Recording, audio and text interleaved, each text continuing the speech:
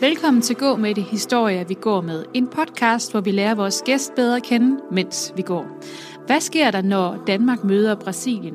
Når kærligheden mellem to mennesker bliver større end en selv og får en til at rejse ud i verden, uden planer og uden større formål end at være sammen med ens bedste ven og partner for livet. I det her afsnit går jeg en tur med Kasper. Kasper har en utrolig umiddelbar og positiv tilgang til livet, der har gjort, at han efter gymnasiet valgte at rejse til Brasilien for at gå efter kærligheden til sin kone. Rejsen til Brasilien blev vendepunkt for Kaspers identitet, og han lærte her at sætte pris på de små ting i livet. Samtidig lærte han at gøre en forretning ud af at sælge cupcakes på universitetet. Det og meget mere kan du høre om i det her afsnit. Tak, fordi du lytter med.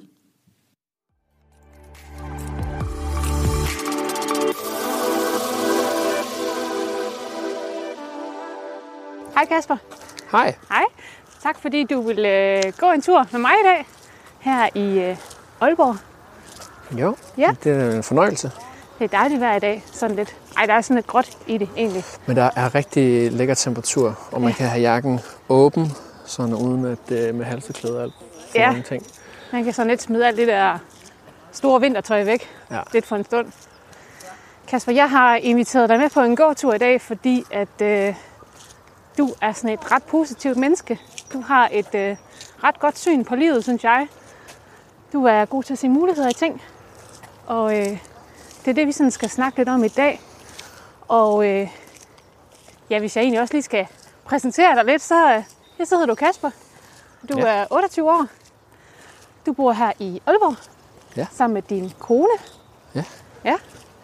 Og din kone mødte du hende i Brasilien? Nej, hende mødte jeg i gymnasiet. Gymnasiet? I Herning. Ja. Men hun kom så fra Brasilien? Ja. Jeg mødte nemlig min kone. Hun var udvekslingsstuderende fra Brasilien i 2G på mit gymnasium. Og det er jo ved at være... Det er jo mange år siden. Det er jo... det var i 2010. Ja. Og det var jo sådan, jeg tror faktisk bare, man kan kalde det kærlighed ved første blik. Sådan alt det spændende, alt det eksotiske, alt det nye, man kunne lære fra kultur og alt. Og det blev jeg draget af. Så vi blev kærester, gymnasiekærester. Mm. Men hun skulle jo også tilbage til Brasilien. Ja. Og det gjorde hun i 11. Og så skulle jeg jo færdiggøre min 3.G. Og det var lidt mærkeligt at stå i den der situation, fordi man vidste jo egentlig godt, at der kom et tidspunkt, der var en deadline på det her. Om det så var forholdet, eller hvad det var, det vidste man jo ikke. Man vidste bare, der var en deadline, hvor hun skulle hjem. Ja. Og det var meget, jeg tror, altså, når man kigger tilbage til sådan at være 18 år gammel og tænke på det her, så var det meget, altså det var alt det, som ens liv handlede om, så det var meget, meget stort og angstprovokerende og det tog rigtig meget ens energi, kan jeg huske, her i sommeren 11. Men hun rejste jo så tilbage til Brasilien, og det var jo, så blev vi alle sammen kede af det og sådan noget, men vi holdt fast, og det endte jo også med, at jeg tog ned til hende i 3.G. Ja. Efter man afleverede den der SAP. Men jeg fik jo alle mulige advarsler, fordi jeg havde jo tænkt mig at være væk i en måned i gymnasiet. Og rektor, han kaldte jo ind på kontoret og sådan, det kan du ikke. Du bliver smidt ud af gymnasiet. Du kan ikke bare være væk i en måned. Og sådan, jamen jeg har regnet på det. Hvis jeg er væk i en måned, så får jeg under 10% fravær, og ergo, så kan du ikke smide mig ud. Jeg har jo stadig fine karakterer og sådan noget. Og jeg blev ved med at blive kaldt til samtale, men han kunne ikke gøre noget. Så tog jeg derned. Du var så fast besluttet på, at det skulle lade sig gøre. Jeg tog derned for at besøge hende og mødte, det er jo så mine svigerforældre i dag, og vi var ude og rejse lidt rundt, og jeg mødte jo egentlig hendes familie, og det bekræftede jo egentlig bare det hele. Jeg tænkte, det her bliver stort. Og så tog jeg tilbage til Danmark. De tog godt imod dig, de tog rigtig godt imod mig. I Brasilien. Og de fattede jo ikke en skid af, hvad jeg sagde, fordi jeg snakkede engelsk, og de snakkede kun portugisisk. Ja. Og det tror jeg også meget godt, set fordi det er sådan typisk Min svigerfar, han er bondemand. Cowboy bondemand. Ja. Så han er meget sådan, jeg kan tydeligt huske, at det var meget mærkeligt, at vi skulle, han mente jo, han lige skulle slagte et svin i forbindelse med, at nu skulle vi holde en grillfest og så videre, og det skulle jeg være med til. Og det var sådan lidt, ja, så hvis du lige stikker en kniv ind i hjertet på grisefar her, så nej, det skal jeg ikke være med til. Jeg vil gerne være med til at rengøre. Nej, overhovedet ikke. Nej. Men så det var meget sådan lavpraktisk af, hvordan er det at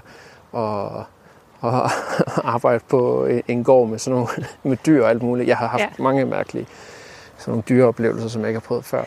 men det var under alle omstændigheder, det var jo enormt fedt.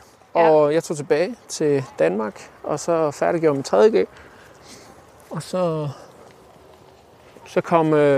kom Valeria tilbage for at se mig blive student. Og det var jo bare stadigvæk kærlighed og alt muligt. Ja. Det er fedt at høre, at I kunne fastholde det, selvom at altså i den der, du nævner det også selv, med den der kærlighed i de der gymnasieår, der kan dage virke meget lange, hvis man er væk fra hinanden flere dage i træk. Og det er også det, jeg anbefaler til alle, at der er der ikke nogen mennesker, der skal hoppe ud i et langdistanceforhold, og så det hedder Danmark-Brasilien, eller Danmark-USA, eller sådan noget. Så kan du sige, jeg var en historie, der lykkedes, men jeg tror også, altså, du kan godt hoppe ud af det, men du skal virkelig vide, om det er det her, du vil. Det er måske også den ultimative det er det. Test.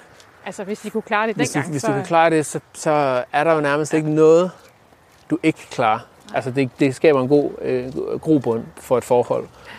Den er god at have med i rygsækken. Ja, og det er jo også derfor, det blev helt naturligt, dengang jeg så rejste til Brasilien efter gymnasiet. Fordi det var også sådan, altså jeg vidste, det var så godt, dengang hun var i Danmark. Nu havde jeg været i Brasilien og mødt hendes familie, og så tænkte jeg, jeg vil gerne have noget sabbatår. Jeg er jo skoletræt. Ja. Og så blev et sabbatår bare til 2. Der blev til 3. Der blev til 4. Og så var det først i 2016, at jeg tog tilbage til Danmark sammen med Valeria. Ja. For at starte et liv der.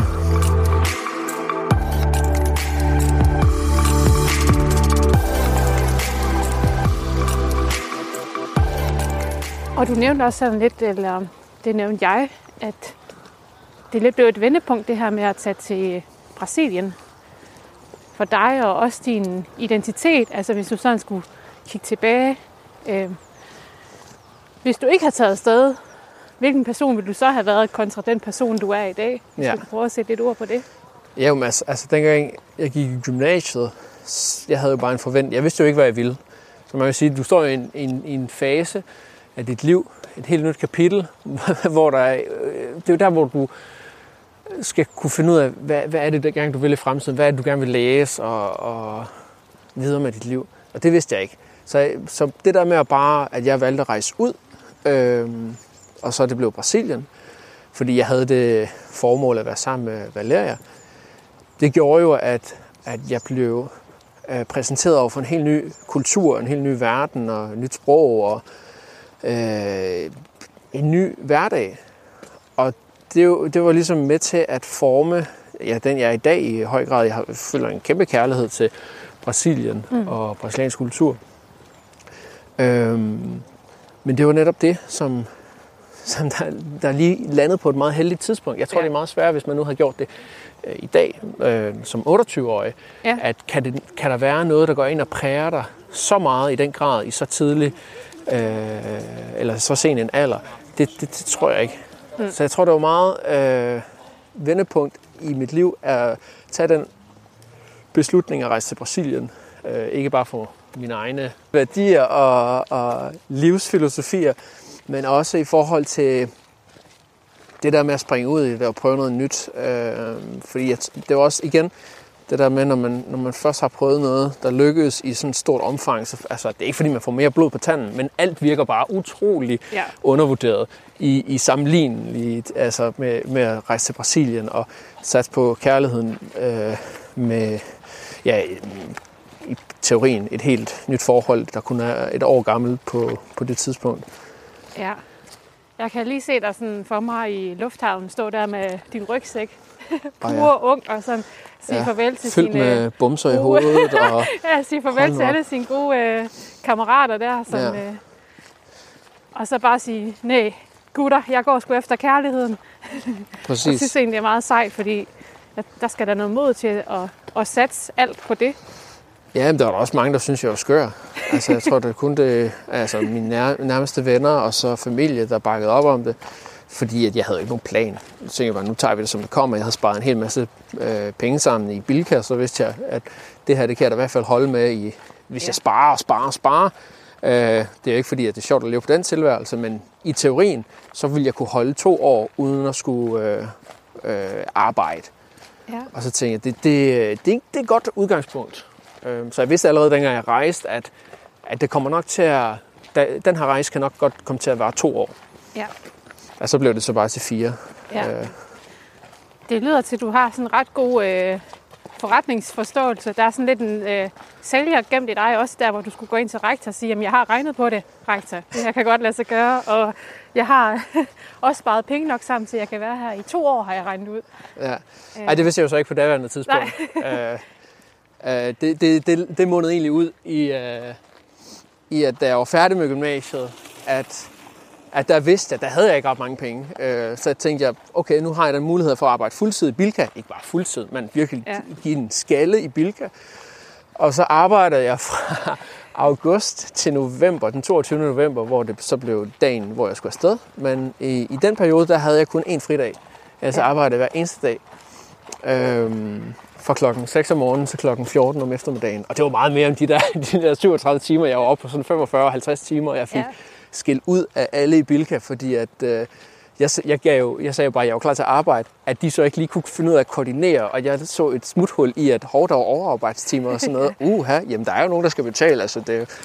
Altså, jeg sagde bare, at jeg er klar til at arbejde så meget som muligt. Så det blev bare stadigvæk timelønnet basis. Og det gjorde, at jeg havde en opsparing, som der ligesom blev sådan et sikkerhedsnet for at tage til Brasilien. Ja.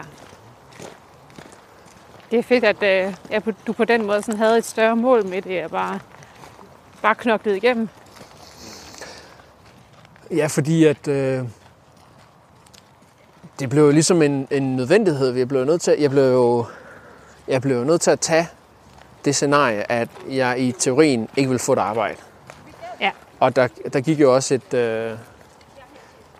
et år før, at jeg ligesom, altså jeg vil sige det første år i Brasilien, det var nok på en eller anden måde det mest svære år, fordi jeg vidste ikke rigtig, hvad jeg havde gang i forhold til arbejde og sådan noget.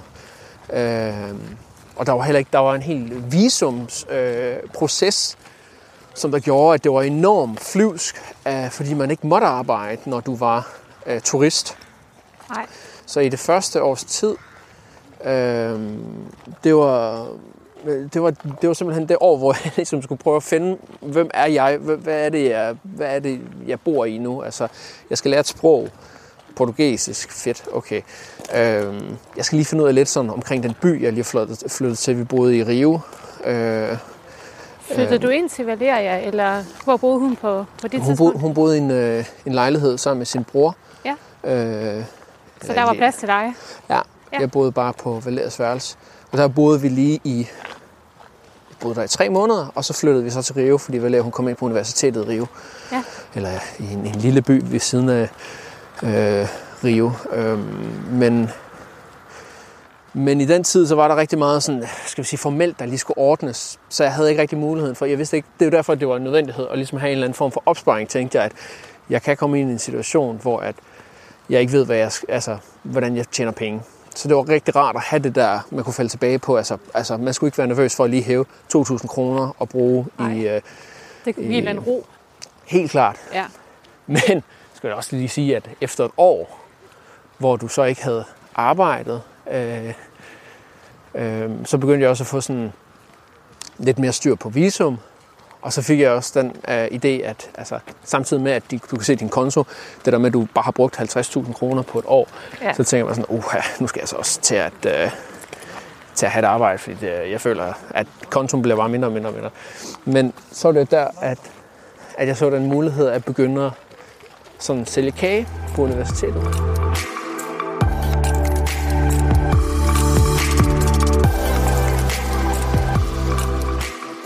hvordan kom man lige på den idé?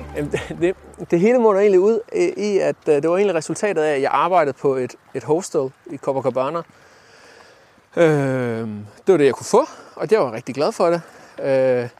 Lige på nær min chef, som der var en meget mærkelig kvinde, sådan en græsk kvinde, som der var enormt overvågende. Hun kunne finde på, at jeg sad i receptionen og styrede de her bookinger for de her 100 gæster. Så hvis der var nogen, hvis jeg for eksempel skulle på toilet lige hurtigt, så kunne hun finde på at ringe, når jeg var tilbage. Sådan, Kasper, du skal lige komme ned til mig. Ja, okay. Så kommer jeg ned på hendes kontor, som er nede i kælderen. Altså, kommer han ind og banker på der, så hun kommer indenfor, og så sidder hun bare i den der stol der, med et tv foran sig, hvor hun kan sidde og holde øje med samtlige videokameraer på hele det der hostel. Og så var hun sådan, Kasper, jeg kan se, at du render rundt. Hvad er det, du har gang i? Og sådan, jamen, jeg var faktisk i gang med at finde et toilet, men der var til Sydenlandet 2, der var optaget, så jeg gik ind på det 3. Nej. Ja, det skal du lige lade være med. Og sådan, jamen, jeg bliver nødt til at gå på toilet. Ja, prøv at se, om du kan gøre det, når du har pause.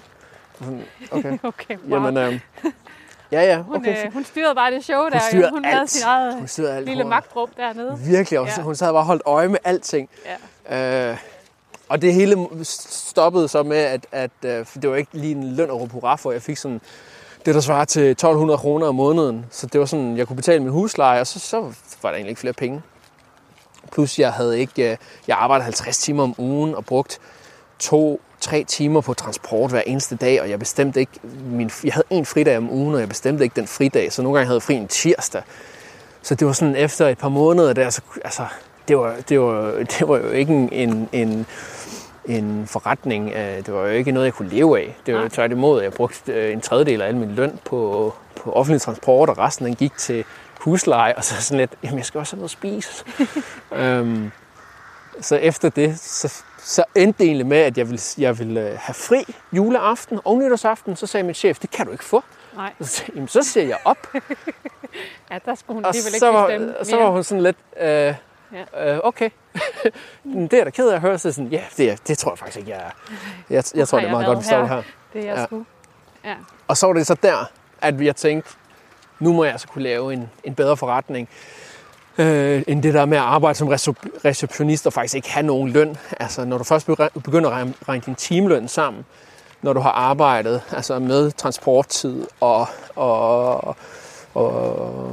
sidde der i receptionen, så vi snakker ganske få kroner. Ja. Og så tænker jeg, okay, det kan jo være, at man kan tjene nogle penge ved at stå og sælge kage på universitetet, fordi jeg havde lagt mærke til, at der var andre, der stod og solgte nogle ting. Om det så var t-shirts eller sådan noget, eller andre kager. Og så prøvede jeg bare det, så bagte jeg nogle kager, nogle cupcakes. Ikke sådan specielt pæne eller noget. Det var første gang, jeg havde gjort det. Men ja, for jeg skulle lige til at spørge, om det var noget, du sådan havde prøvet før, det der med at bage? Ikke. Eller? Det var faktisk Valeria, der kom med den idé, sådan, prøv at gå ned på, og jeg var sådan lidt, jeg skal stå og sælge kage ned på universitetet. Okay, det kan jeg godt. Og så gik jeg derned, og så stod jeg bare der, og havde lavet sådan et skilt, sådan et 4-skilt, hvor du tager en sprittus, og så skriver du bare 5 kroner. Ja. Og så stod jeg bare dernede, og så fik jeg solgt al kage, sådan 24 cupcakes, på, jeg tror det 3 timer eller sådan noget. Og jeg følte jo mig som en fandenskal. Det kan jeg også forstå. Lige pludselig så havde jeg tjent, så havde jeg jo tjent det, der svarede til at arbejde sådan 3 dage på det der hostel. Og det var sådan lidt, og jeg har stadigvæk hele dagen tilbage. Altså jeg tror, jeg havde brugt min arbejdstid var nok på 6 timer i alt. Ja. Så det var bare sådan, og så stod du med kontanterne i hånden og tænkte, yes, det virker det her. Og så, det var jo bare gøre det dagen efter igen. Og igen og igen og igen. Var det sådan nogle avancerede cupcakes, du lavede, eller var det sådan nogle helt plain chokolade-cupcakes med noget? Det var faktisk en helt plain chokolade-cupcake med sådan noget, hvad kan man sige, noget chokoladecreme på toppen. Så det var egentlig bare safe bet, altså chokolade, og så tror jeg bare, så ramte jeg jo bare det sweet spot, at jeg var gringo, og der ikke var nogen, som der sådan, altså folk, de synes jo, det var virkelig mærkeligt. Der står sådan en white boy og sælger kage på universitetet. Folk kommer jo derhen og sådan, hvad laver du? Og så sådan, ja, sælger kage, har du lyst til at smage? Det vil jeg da gerne. Fint. Og så smagte de godt, og så folk var bare sådan, wow! Og så kalder de sådan, hey, du skal lige komme herover. Jeg har lige smagt en kage af ham her gringo. Og så spreder der så bare sådan en lige så stille, altså Så det var det, jeg brugte størstedelen af tiden dernede. Altså sådan 2,5 år, hvor jeg arbejdede med min cupcake-forretning. Kunne du sproget på det tidspunkt? Jeg tænkte, det skal man skulle også lige tage nogle ord, når man står og sælger kage. Jeg vil sige, det her det var jo efter cirka et års tid, hvor jeg havde været i Brasilien.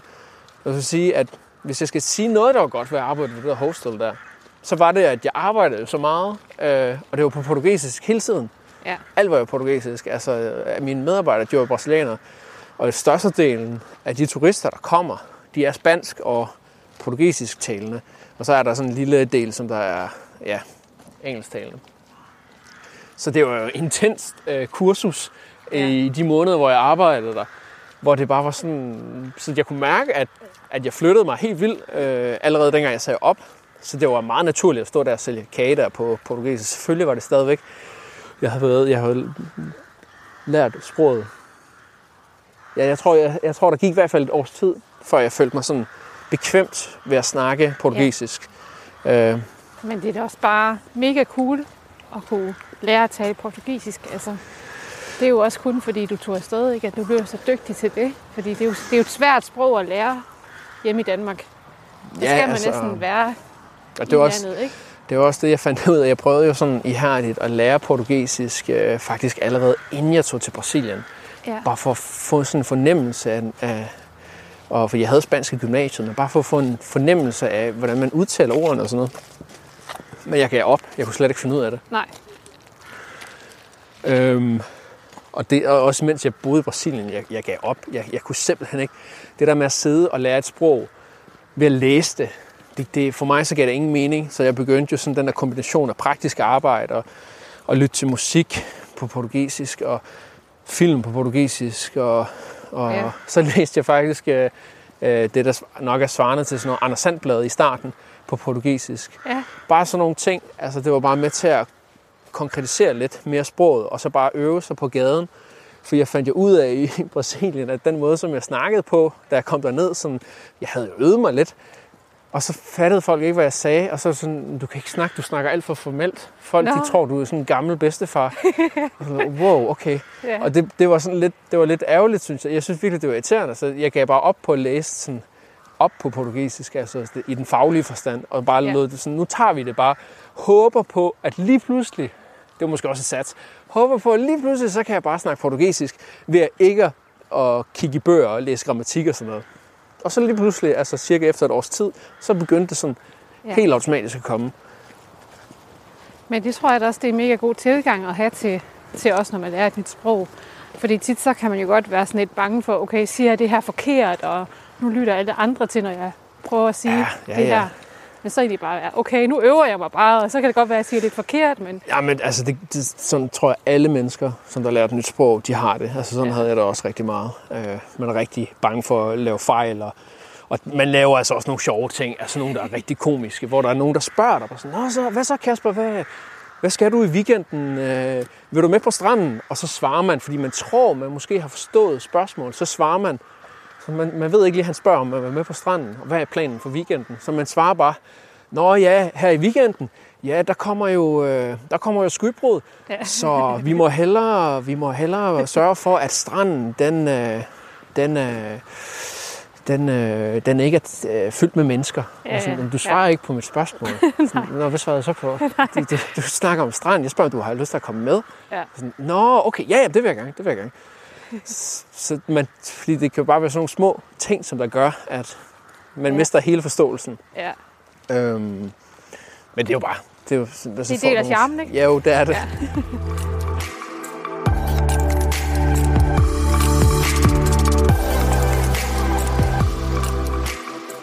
Og jamen, så stod du der på universitetet og solgte cupcakes. Ja. Og hvad skete der så? Altså, blev du ved med det i de 4 år, du boede der, eller? Størstedelen af tiden, ja. Der var lige en periode, hvor der gik strejke i... Nu kommer jeg jo derned helt grøn i forhold til sådan en ren driven forretning. Så der var lige jeg havde ikke nogen backup-plan i forhold til det med universitetet i starten. Men der skete så det, at universitetet det strejkede, gik i strejke, og det blev lukket ned lige for et halvt års tid. Og i det halve år der, så, altså dengang det skete, så vidste jeg ikke, hvor lang tid det ville være. Så jeg tænkte bare, fuck, nu ved jeg jo ikke, hvad jeg kan gøre med... Nu har jeg jo ikke nogen indtjening længere. Nej. Det havde jeg jo. Hvad gør jeg så? Og så startede jeg så egentlig med at arbejde for en, der hedder Line, som der havde et nyopstartet marketingsbureau i Rio. Så det gik jeg fuld tid på. Okay. Og så dengang Cupcakes kunne vende tilbage, fordi universitetet åbnede op, så gik jeg så i gang med at lave Cupcakes samtidig. Så det blev sådan en deltid sammen på det her marketingsbureau. Ja. Og samtidig lave Cupcakes, for det kunne jeg gøre i dagstimerne. Okay. Men du blev ikke sådan...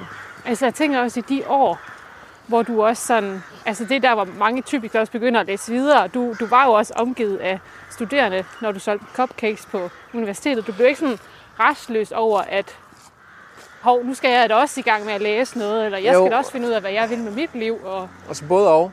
Ja. Fordi at folk de spurgte jo, hvad jeg lavede i Brasilien. Om jeg var studerende og sådan noget. Og jeg havde jo virkelig lyst til at sige ja. Men det kunne jeg ikke. Jeg var bare sådan, så fortalte jeg jo bare, at jeg var flyttet herned for at være sammen med min kone. Og det synes folk jo bare var fedt. Men jeg havde egentlig ikke... Og så sagde jeg bare, at jeg solgte cupcakes. Og i starten så virkede det måske lidt fjollet at sige på den måde. Folk de kiggede også på en, når man sagde til dem i Danmark, at hvad laver du i Brasilien, Kasper? Så sælger jeg cupcakes. Ja. Okay. Men så på et eller andet... Det lyder meget cool. Jamen det er meget sådan useriøst, ikke? Fordi du kan ikke rigtig forestille dig, sådan, hvad er det, der foregår. Sådan, men, jo, men det er altså, bare... du kan ikke sætte dig ind i den setting, som... Det vil ikke fungere i Danmark. Du kan jo ikke gå ned på universitetet i Aalborg og så bare stå, hej, vil jeg købe en cupcake? Det fungerer jo ikke på den måde. Altså, der er meget mere uformalitet i Brasilien, og en helt anden kultur med at købe ting fra gaden, gademad og sådan noget. Så der blendede jeg bare godt ind. Og så var det jo en måde at få mad på bordet på. Og samtidig, at jeg kunne jo strukturere min tid, som jeg ville. Jeg fik jo også rigtig mange besøg fra mine danske kammerater. Og på den måde, så kunne man jo bare sige, altså... Så bliver der ingen cupcakes i dag. Der bliver ingen cupcakes i den her uge her. Nej.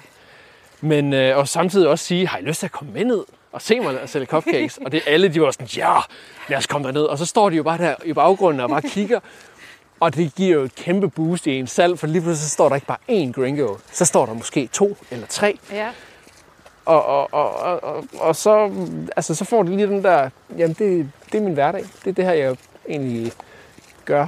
Ja.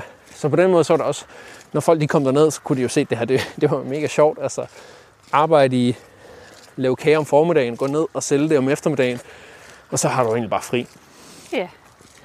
Det er egentlig ret simpelt. Jamen, altså, man behøver da egentlig ikke gøre så meget mere. Nej, præcis. Men jeg fortryder da, at jeg ikke gik mere i sådan, skal vi sige, forretningsudvikling med det, fordi at det var jo, altså, jeg var jo grøn på det. Jeg vidste jo ikke, hvordan jeg kunne gro det. Men det groede jo bare helt organisk til at lige pludselig få sådan noget med 2500 følgere på Facebook, og når man lavede opslag, så blev det set af, jeg ved ikke, hvor mange flere tusinder gange. Så du tænkte jo også lidt i en forretning? Jamen, jeg tænkte jo, det er jo til at skabe mere salg, men det der med at måske skulle ud og have en industriovn, måske skulle til at overveje at ansætte et bud, der kan bringe kagen ud til folk. Måske skal jeg fokusere mere på at lave bestillinger, frem for at stå fysisk til stede og stå og sælge sådan nogle ting. Måske skulle jeg satse på sådan nogle virksomhedsarrangementer mere, fordi det havde virket en lille smule. Og så der var sådan en hel masse aspekter, som jeg slet ikke havde tænkt over, før jeg kommer hjem til Danmark og begynder at læse min uddannelse, hvor jeg tænkte, det kunne man også have gjort, det kunne man også have gjort. Ja. Hvad hed din cupcake-forretning? Cupcake du Gringo. Ja. Jeg synes selv, det er et ret godt navn. Fedt. Jo, men jeg tror du også, det har givet dig lidt ekstra, så dengang du så netop kom i gang med at læse, at du ligesom også havde fået opbygget noget erfaring. Jo, helt sikkert. Altså helt den der basale, okay, jamen, jeg skal jo tjene nogle penge på et eller andet. Ja, og så se en mulighed i at lave cupcake. Jeg havde jo ikke nogen penge, dengang jeg flyttede tilbage til Danmark. Der gik jeg næsten lige 0. Ja. Altså... Jo, men også, altså når man starter på en uddannelse i Danmark, så får du en SU. Så har du ligesom lige lidt dækket ind. Præcis. Og det du var havde jo ingenting, kan man sige, andet end din egen opsparing, så du var også lidt mere tvunget ud i at tænke. Det kan du også sige, men samtidig så fandt jeg også ud af, at fordi der i Brasilien, så lærte jeg værdien af penge, hvor langt det rækker. Så fandt jeg også ud af, at hold op, hvor er jeg bare heldig, at jeg kan modtage SU, når jeg skal starte med at læse. Ja. Ej, hvor er det vildt. Og samtidig så kan du få en studiebolig, som der er til at betale.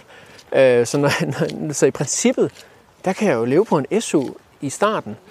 Ja. Og det gjorde jeg også i starten af min studietid på første semester.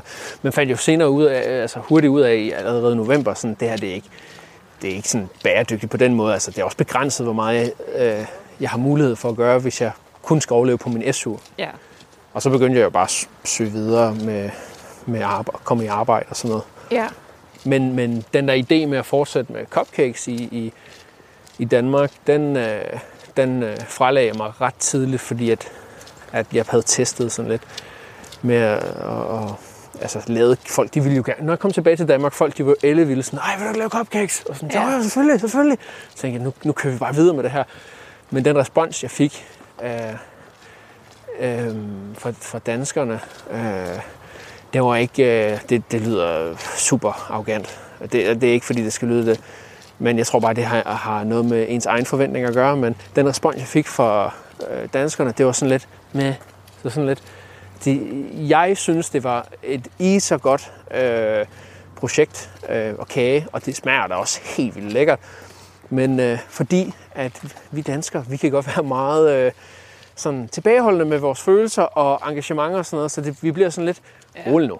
Ja, det smager da lækkert, men det er da ikke den bedste kage, jeg nogensinde har smagt. og det var jeg ikke vant til at høre. Og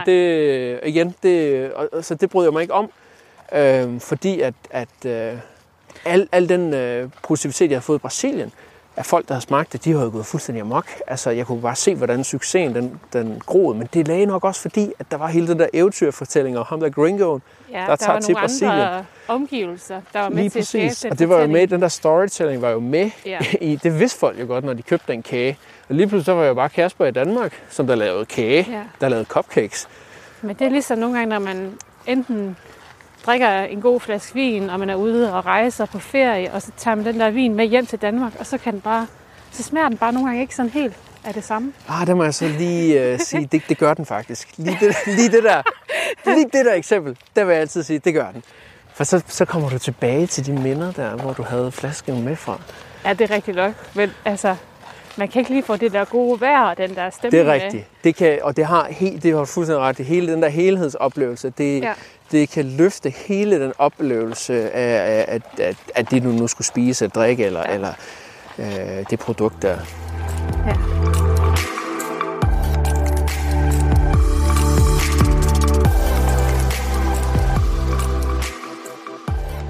Men nu sprang vi også lidt frem i tid, men hvornår besluttede I jer? Fordi du rejste jo ikke selv tilbage til Danmark. Hvad ved jeg, hun tog med dig, eller hvordan var afslutningen på Brasiliens eventyret? Jamen, egentlig så kom det egentlig meget naturligt. Altså, jeg vil sige, i den tid, hvor jeg var i Brasilien, så var der jo både VM og OL. Så det var jeg jo egentlig også med til at dække. Og så efter, men lige pludselig, så blev det sådan en hverdag igen. Så der har hele tiden, at der har hele tiden været et eller andet sådan større og sådan lidt, ikke noget, man ser frem til. Men der har altid været en eller anden helt absurd glædestemning i Rio, fordi der netop har været byen for så mange begivenheder. Store verdensbegivenheder. Så samtidig med, at der også har været lidt politisk konflikt i landet, så fik Valeria muligheden for at starte på universitetet i Aarhus. Hun fik en udvekslingsmulighed.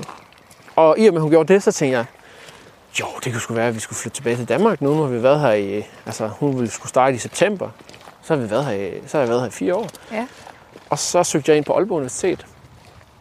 Og så kom vi jo begge to ind. Og så tog Hvad søgte du ind på? International virksomhedskommunikation. Ja. Og spansk. Ja. Hvordan havde du det med det? Kan du huske den følelse der, hvor du tænkte, okay, så skal jeg tilbage til Danmark og læse. Og være lidt ligesom alle de andre? Jamen, jeg var meget afklaret med det, fordi jeg vidste, hvad jeg ville. Ja. Fordi jeg tænkte, jeg ville noget med kommunikation og sprog. Fordi at jeg havde ligesom fundet ud af, hvor meget, når du lærer et nyt sprog, så sker der noget, der sker noget op i dit hoved, den måde, du tænker på. Og fordi at, altså, det er lidt mærkeligt at sige, men hvis du lærer et andet sprog, som der er så bundet fast på en anden kultur, så bliver du en del af kulturen, og lige pludselig så får du også en lille identitetsskift i og med, at du snakker i et spektrum, som andre ikke kan forstå. Forstår du? Altså på den måde, at danskere, nogle gange så kan der være nogle ting på portugisisk, hvor du kan ikke forklare det sådan rigtigt. Du skal lige opleve den der stemning, eller den given situation, hvor det her begreb, definition, det ligesom dækker over. Ellers så bliver det bare sådan lidt, man kan ikke rigtig identificere sig med det, medmindre du selv er i det. Ja. Og det elskede jeg.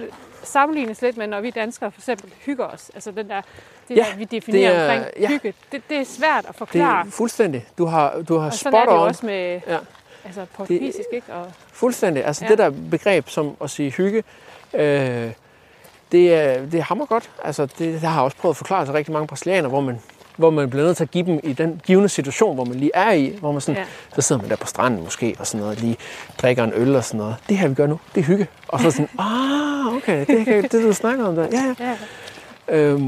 Og det synes jeg elskede det med sproget. Og det tænkte jeg, det vil jeg gerne praktisere på en uddannelse, for jeg tænker, jeg kommer med noget ballast, som der gør, at det bare bliver meget sjovere.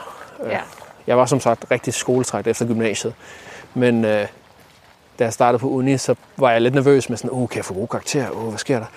Men det var egentlig ganske fornuftigt, fordi jeg kom bare med en modenhed, som der gjorde, at jeg tog tingene meget mere seriøst.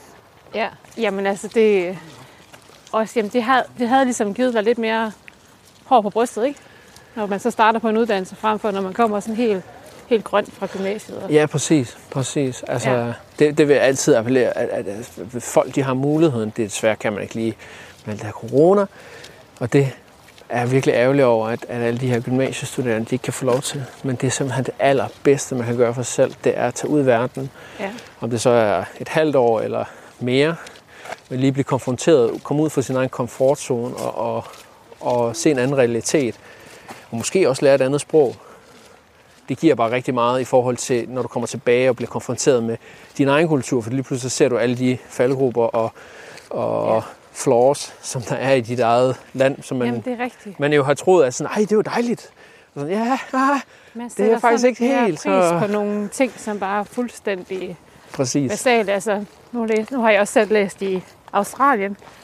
Og bare det her med at sige, at man får sin uddannelse betalt, og at man ovenikøbet får SU, det er der altså ikke mange andre, der gør rundt om i verden. Så der finder man ud af, at man er meget privilegeret, men det opdager man jo ikke, hvis man ikke rejser ud. Fuldstændig. Så, men og samtidig så fandt vi, altså det var også nogle ting, man begyndte at finde ud af, at dengang vi lærte så vi skulle til at søge opholdstilladelse og sådan nogle ting i Danmark, finder vi jo lige pludselig ud af, hold op, det er jo ikke bare lige sådan. Altså, det var lige måske en helt anden årsag for, at vi flyttede tilbage til Danmark også. Altså, fordi vi var jo begge to fyldt 24, og du kan jo først blive gift, når du er 24 med en udlænding. Så lige pludselig så var det sådan, hey, vi kan faktisk bosætte os i Danmark, uden at skulle være nervøs. Altså, vi opfylder den regel. Så lige pludselig så blev det også en måde, hvor vi kunne sige, så kan vi faktisk godt tage til Danmark og fortsætte med at bo der. Så det var sådan, altså det fandt man hurtigt ud af, dengang vi søgte den her opholdstilladelse, at der kan man godt mærke, at Danmark er ikke så glad, hvis man lige bliver forelsket uden for EU's grænser. Det var godt nok noget af en omkostelig proces, og det er kun blevet værre siden. Ja. Og igen, vende tilbage til det der, så kommer man igennem den proces der. Usikkerhed med visum en gang til. Ja. Bare den anden vej. Nu er det bare Valeria og ikke mig. Ja. Man kommer igennem det. Godt nok kun midlertidigt, fordi at så skal man jo lige søge igen 2 år efter. Men anyways, du kommer igennem det, og så får du den der følelse igen. Yes, det lykkedes. At det her, det er sådan, det lyder måske lidt, man ser for pessimistisk til, at det bliver optimistisk, fordi man tænker, selvfølgelig skal det lykkes. Men samtidig så er man også bare, man er så bange for, tænk nu, hvis det ikke lykkes. Tænk nu, hvis det ikke lykkes. Og så lykkes det, og så er man bare sådan helt taknemmelig for, at at universet ligesom var med til at pege ind, sådan, selvfølgelig skal det lykkes for jer. Nu, I har været igennem så meget, selvfølgelig lykkes det også her. I kan jo også godt være med i Danmark. Ja. Nu siger du så det her med universet. Tror du på det? Tror du nogle gange på, at der er noget større, der gør, at tingene lykkes? Eller er det bare os selv, der er med til at, ligesom at pege i den retning, man skal? Jeg tror da i hvert fald på, at uden at blive sådan helt lommefilosofisk, men så tror jeg da i hvert fald på, at altså, hvis du er god mod de mennesker, som du omgives dig med, og forsøger at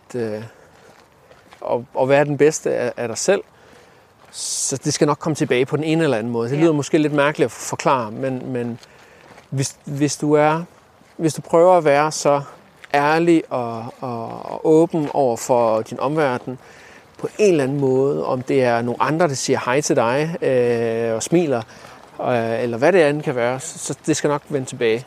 Ja. Og det kan man jo selv mærke det der med, at altså, når man smiler til folk på gaden, at det smitter, og så lige pludselig smiler det vedkommende til en anden person osv. Ja. Så på en eller anden måde, så er det med til at sådan, altså, vi er jo alle sammen en del af det samme. Så på en eller anden måde, så er det med til at sådan, pege os alle sammen hen i en bedre retning. Så lød det meget filosofisk. Ja, jeg synes, det er meget fint sagt, og jeg synes også, det siger meget om dig, for jeg tror ikke bare, at alting er tilfældigt på den måde. Jeg tror virkelig, at fordi du sådan havde så let ved tingene, og sådan, jamen, så tjener jeg lige penge på at lave nogle cupcakes, det er jo også fordi, at det er din måde at være på, og den relation, du så skaber til andre mennesker, som gør det nemt for dig. Ja, præcis. Ja. Fordi at det er jo heller ikke fordi, altså samtidig så tror jeg også, at du skaber selv de muligheder, som du bliver præsenteret overfor. Og samtidig så skal du også, du skal være enormt taknemmelig og måske ydmyg over for de muligheder, du får. Og stadigvæk tage det sådan med, altså igen, det handler ikke om at kigge pessimistisk og kigge sådan, at det kunne være meget værre, altså sådan, men egentlig sige tak for den mulighed, og så vise taknemmelighed for den. Altså det der med at vise gratitude omkring alt det, der kommer forbi din vej. Ja. For nogle gange så glemmer vi det lidt. Ja. Altså, hvor er det dejligt, at vi er sunde og raske lige nu. Vi er ude at gå, og vi kan trække vejret. Og vi kan gå på vores ben. Ja, sådan nogle ting. Altså, det lyder helt banalt, men det er sådan, jeg tror, vi må endelig ikke glemme det. Og også nu, når man bor i Danmark igen, altså, der er jo ikke nogen problemer. Altså, vi har jo styr på det hele. Ja. Så det er sådan, man skal lige holde det fast. Men jeg tror også, det er derfor nogle gange netop, fordi der er så meget styr på det hele, at folk begynder at irritere sig over små ting. Ja. Tror du ikke det? Det tror jeg da. Folk de glemmer. Fordi man har det der ekstra overskud, fordi hverdagen på en eller anden måde glider, altså for mange. Fuldstændig, og det er heller ikke fordi, man skal lide i sin hverdag til at sådan, altså, hele tiden tænke, det kunne være meget værre, du skal bare være taknemmelig over for det, du har lige nu. Det er heller ikke på den måde. Nej. Men det er bare lige at gå tilbage til de sådan lidt mere ikke overfladiske, at tænke, hvor er det bare godt, vi har hinanden lige nu. Ja. Hvis du er i et forhold, eller med dine venner, eller familie. Ja. Hvor er det bare dejligt, at man har det, som man har det lige nu, og der ikke er nogen større problemstilling. Fordi den dag, du lige pludselig ikke kan gå, fordi du bliver ramt af en ulykke, altså, så er det ikke særligt, altså, så er det lige pludselig nogle helt basale ting, at du drømmer om, altså, at kunne lave. Så man skal bare være glad for, at hvis man, altså, at man har alle de muligheder, man har, og så tage det ydmygt. Er det noget, du sådan har lært helt fra barns ben? Altså den måde, som du er opdraget på, det her med at være altså både ydmyg og taknemmelig, eller er det noget, der er kommet med tiden? Tror du? Igen, jeg tror, det meste af det, altså det jeg hører også fra mine forældre, at da jeg vendte tilbage fra Brasilien, at der var jeg et andet, så var jeg en anden person, en anden menneske, der kom tilbage, altså en meget mere moden, som der havde mere, måske lidt mere respekt for, sådan som tingene nu engang hænger sammen. Ja. Fordi at du bliver bare præsenteret over for nogle virkeligheder i Brasilien, som der er meget ukendt for rigtig mange mennesker. Og det giver dig tid til at perspektivere lidt omkring din egen tilværelse. Ja. Så jeg tror ikke, det er sådan, at på den måde komme ind fra barndommen af eller noget, men mere det der med, at i en periode måske en identitetsskabende del af ens periode, så har man fået muligheden for at være åben over for nogle ting.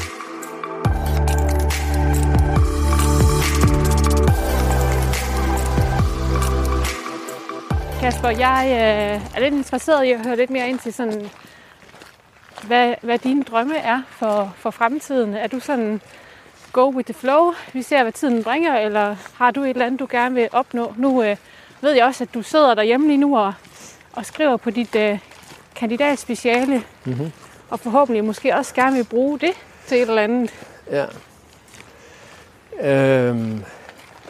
Nu bliver det jo rigtig kliché, når jeg siger, at jeg tror faktisk allerede, at mine drømme, de er allerede opfyldt. Fordi de blev opfyldt, dengang jeg fik muligheden for at rejse til Brasilien og være sammen med Valeria. Ja. Og vi er jo gift i dag, og vi har det rigtig dejligt. Og det var egentlig det hele, som dengang, når jeg kiggede tilbage for 10 år siden, det var alt, hvad der betød for mig. Det var alt. Altså, det skulle bare lykkes, og det lykkedes, og det havde jeg ikke lige regnet med. Og den gnist har I godt kunne bevare gennem alle de år frem for... Ja. Altså, fordi der er jo selvfølgelig også noget særligt, at man mødes i så ung en alder, som I gjorde, helt og spænding i, og så skulle du til Brasilien, og det er jo lidt mere eksotisk også, må man sige, Brasilien. Og så fra, at man går der, og så kommer til Danmark. Altså, kunne I godt bevare den gnist hele vejen igennem, og har I den stadigvæk i dag? Ja, det har vi i den grad. Altså, vi er jo også hinandens bedste venner, og vi hygger, altså, vi bliver jo mærkelige, når folk de ser på os. Altså, de spørger, hvilket sprog snakker I? Og sådan, det er faktisk et rigtig godt spørgsmål om. For jeg lagde mærke til, at du snakkede dansk, og så gik du over i portugisisk, og så var der noget engelsk indimellem. Og så sådan, ja, det ved jeg faktisk ikke. Det var bare kommunikation, så det, jeg skal ikke lige kunne sige. Så på den måde, så opbygger man jo også en eller anden form for intimitet, som der gør, at det er hele verden, også mod hele verden. Ja. Og det lykkedes ligesom relativt tidligt, så det var sådan et rigtig godt fundament for hele parforholdet, uden at være parforholdsekspert. Men jeg tror, at det var med til at ligesom styrke det. Vi kan fandme alting. Vi har overvundet det her. Og så igen i Danmark. Yes, vi overvandt visum for nu. Så på den måde, så blev det opfyldt. Så jeg tror, at de næste drømme, sådan i den måde, det er jo nok for nogle børn og lave vores tomandsfamilie lidt større. Ja.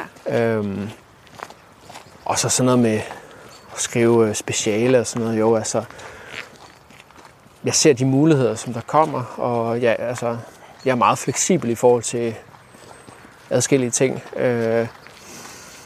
Sådan lige for drømmejobbet, det kunne være, så det kunne forhåbentlig inden for mit felt, inden for kommunikation, inden for noget med Spanien, Brasilien, hvor jeg kunne praktisere både mit spanske og portugisiske for den sags skyld. Ja, også den kulturforståelse, du har med dig. Helt sikkert. Ja. Men jeg drømmer da også om en dag, langt ude i fremtiden, og bare have et lille gård, hvor man bare er selvforsynende, sådan helt hippie, hvor du bare har styr på det hele med grøntsager, og du har måske lidt dyr og sådan noget. Altså på den måde, sådan går helt tilbage. Så der har svigerfar lært dig lidt? Ja, det tror jeg faktisk, han har. Det har han faktisk. Altså, og det kan du kun gøre i Brasilien, når du ser i det perspektiv, for du kan jo bruge alting. Og så bare det der med, der er jo ikke noget med, at lige pludselig har du et vinterhalvår, hvor alt bare dør. Nej. Når du har et vinterhalvår i Brasilien, så bliver det jo sommer i den forstand, altså det der svarer til den danske sommer. Ja. Så det der med at engang bosætte sig i Brasilien, det kunne være enormt fedt, men jeg tænker... Så I kunne godt tænke at komme måske tilbage til Brasilien igen? Ja, det er helt sikkert på et eller andet tidspunkt. Altså, jeg tror, det er meget vigtigt, når du begynder at stifte familie, og du har børn, at de skal vide, hvor deres ophav er. Altså, du bliver nødt til at vide, at det her, det er halvdelen af, altså når man snakker til ens børn, halvdelen af jeres liv, det kommer herfra. Ja. Og det er enormt vigtigt, at man ikke får et eller andet mærkeligt forhold til et andet land, som man måske aldrig har været i. Altså, hvis du forstår. Ja. Så det på et eller andet tidspunkt, så kommer vi til at bosætte os i Brasilien, men der kan gå mange år endnu. Altså, tager lidt som tingene kommer, og vi er meget fleksible med alting. Ja, en ting ad gangen. Præcis. Ja.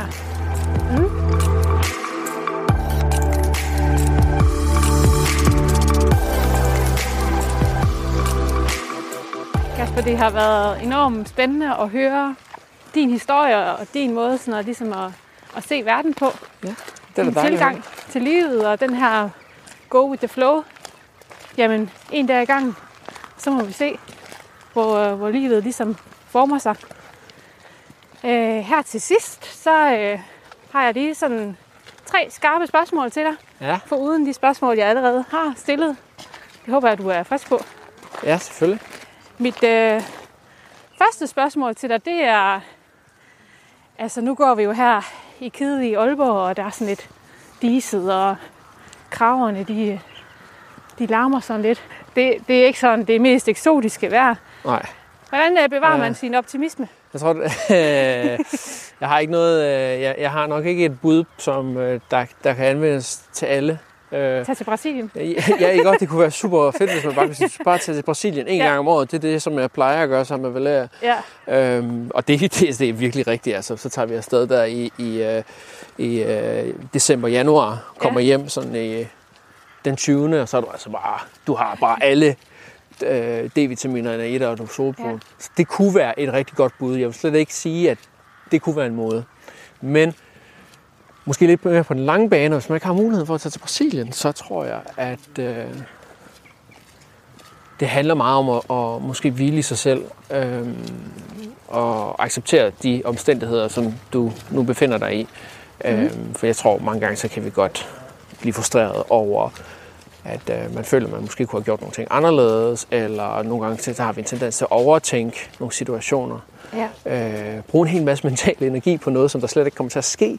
Ja, det er rigtigt. Jeg gør det selv, men egentlig bare acceptere, at der er faktisk ganske få ting, som du har en indflydelse på, hvis vi ser sådan et godt eksempel. Ikke? Det kunne være, hvis du er i gymnasiet, eller hvis du er på universitetet med en karakter. Så tænker man, nej, hvad nu hvis det får det der, og hvad nu hvis jeg dumper, og så skal jeg tage en ny eksamen, og hvad nu så skal jeg tage læse op, og det kommer til at være dårligt i forhold til min ferie, og hvad nu hvis, nu skal jeg sige det, så kan jeg ikke være med til det, nej. Det kan jeg godt ikke genkende. Og så kommer du ud af eksamenslokalet, ikke? Så kommer du ud af eksamenslokalet. Ja, du får 10. Og sådan, nå, okay. Og så med sådan helt... Det er overtænkt tingene. Altså. Ja, og når du gør det, så bruger du en hel masse energi på det, og det, altså, så har du bare sådan en lille stemme ind i dit hoved, som på en eller anden måde fylder og irriterer. Og det er da enormt drænende sådan energimæssigt. Hvis du kan tage den væk, og acceptere de omstændigheder, du lever i, og også selvfølgelig udnytte de muligheder, du nu får i det. Og hvile i dig selv. Det tror jeg, altså på den måde kommer du til at hvile i dig selv. Det er i hvert fald sådan en egenskab, jeg godt kan misunde lidt. Altså på typer som dig, der bare har sådan en god egenskab. Altså fordi det der med ikke at lade sig bekymre over ting, som man i grunden ikke skal lade sig bekymre over. Altså man bruger så meget energi på det, i stedet for bare at være til stede lige der, hvor man er, og så bare nyde det, man har. Præcis. Altså, men det skal heller ikke lyde sådan, at jeg slet ikke gør det. Nej. Altså jeg gør det selv, men jeg vil sige her, på det seneste, der har jeg begyndt at acceptere meget mere i sådan som tingene er. Ja. Og det giver en enorm frihed i dit sind, at du ikke skal bekymre dig om noget, som du faktisk i princippet ikke der nødvendigvis kommer til at ske, eller er herover. Den synes jeg er mega god. Tak for det. Min næste spørgsmål, den er sådan måske lidt på et andet plan, det ved jeg ikke. Ja. Here it goes. Du skal fuldføre min sætning. Ja. Verden ville være et bedre sted, hvis... Alle havde en hund. Sådan virkelig. Er du helt vimmersvej? Alle ville være så glade hele tiden, hvis de havde en lille eller stor hund. Ja, jeg troede, vi skulle op på et filosofisk plan der. Nej. Ja, den synes jeg er god. Men altså, hunde, de er jo også bare... Der er bare ikke noget bedre, end at komme hjem til sådan en hund, der bare altid er glad. Den der måde, man sådan kan blive taget imod af sådan en glad hund. Så, det er fantastisk, al den kærlighed, der er at give.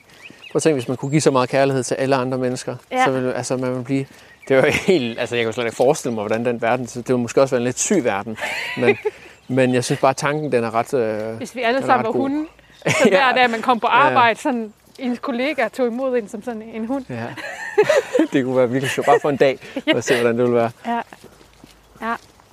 Kasper, mit sidste spørgsmål til dig, nu hvor vi er ved at slutte vores gåtur af her på en kirkegård. Intet mindre kunne gøre det. Ja. Lige for at sætte stemningen. Jeg kunne egentlig godt tænke mig at vide, hvad du ser som din superkraft. Min superkraft. Det er et virkelig godt spørgsmål. Man er jo ikke vant til at sige, hvad man er god til. Sådan. Nej. En superkraft.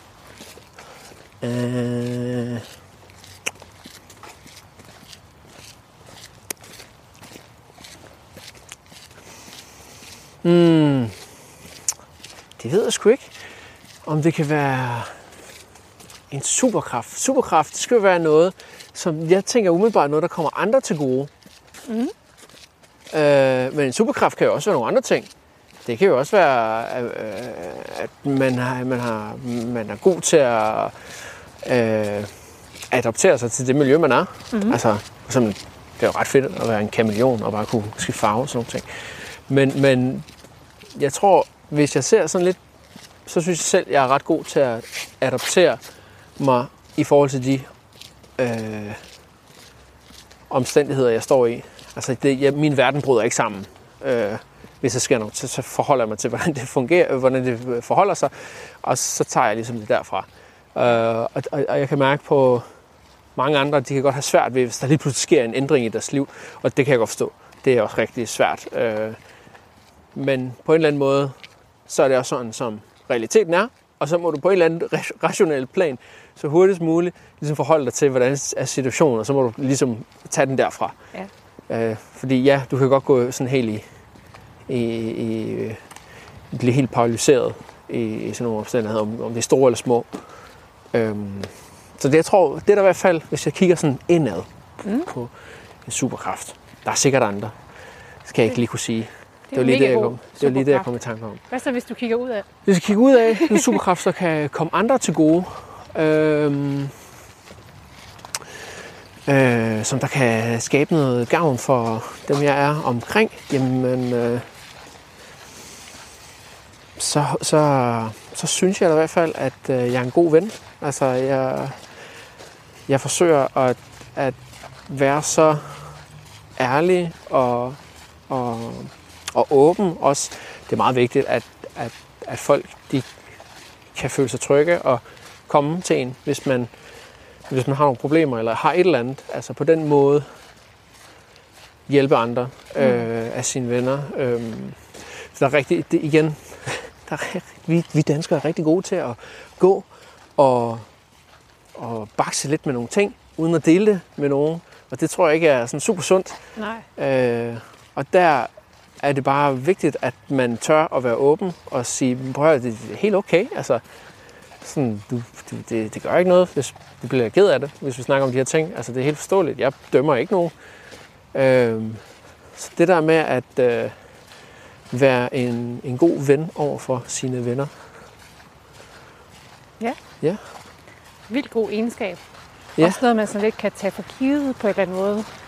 Så det synes jeg, det var godt, du lige bragte den på banen. Jeg har i hvert fald også følt mig meget godt tilpas i den her samtale. Så det tror jeg virkelig også er noget, der sådan passer rigtig godt til dig. Og som dine venner også sætter pris på. Er jeg sikker på.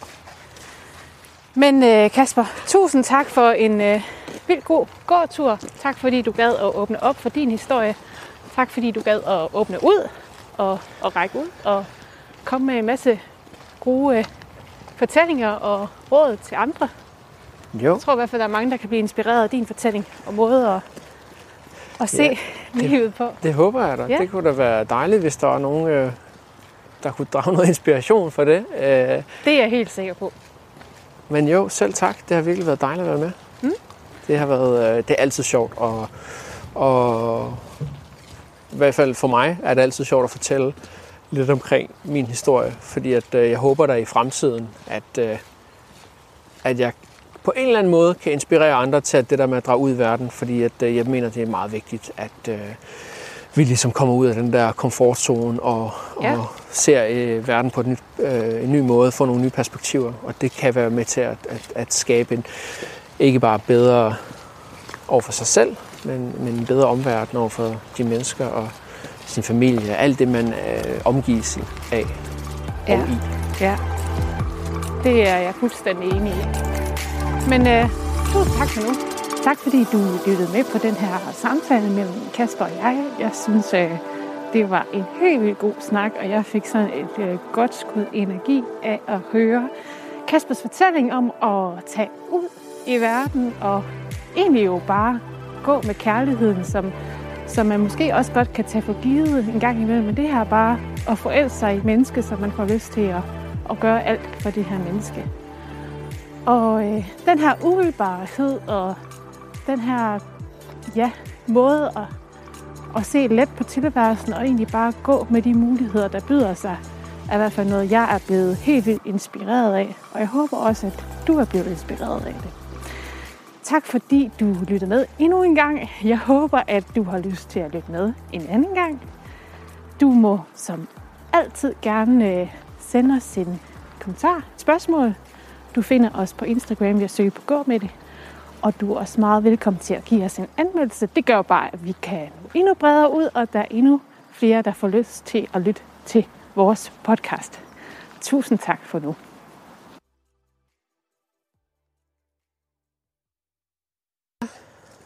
Men ellers så... Vendepunkt! Pas på! I går tydeligt igennem. Nej, undskyld.